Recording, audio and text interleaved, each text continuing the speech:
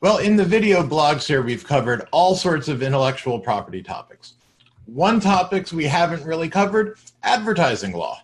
Well, it's a lot of alphabet soup, states, federal regulations. So let's talk a little bit about the Telephone Consumer Protection Act. The TCPA, see, alphabet soup, of 1991 has been amended many times since Congress passed it.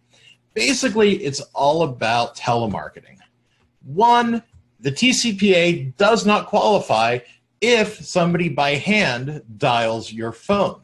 So for all of you out there that are doing telemarketing, well, the TCPA applies if a computer is dialing, which of course 99.9% of telemarketing is done by computers today.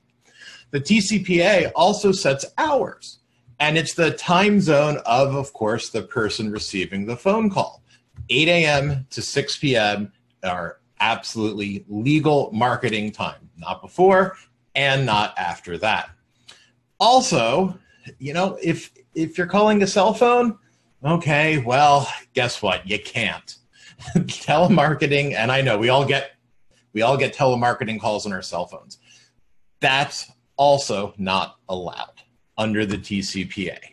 I recently had a client who was doing telemarketing, called some people on the West Coast outside of the hours, and now is being sued for violations of the Telephone Consumer Protection Act. It's a frustrating and long process to deal with litigation when only a couple phone calls are outside of those legal ranges.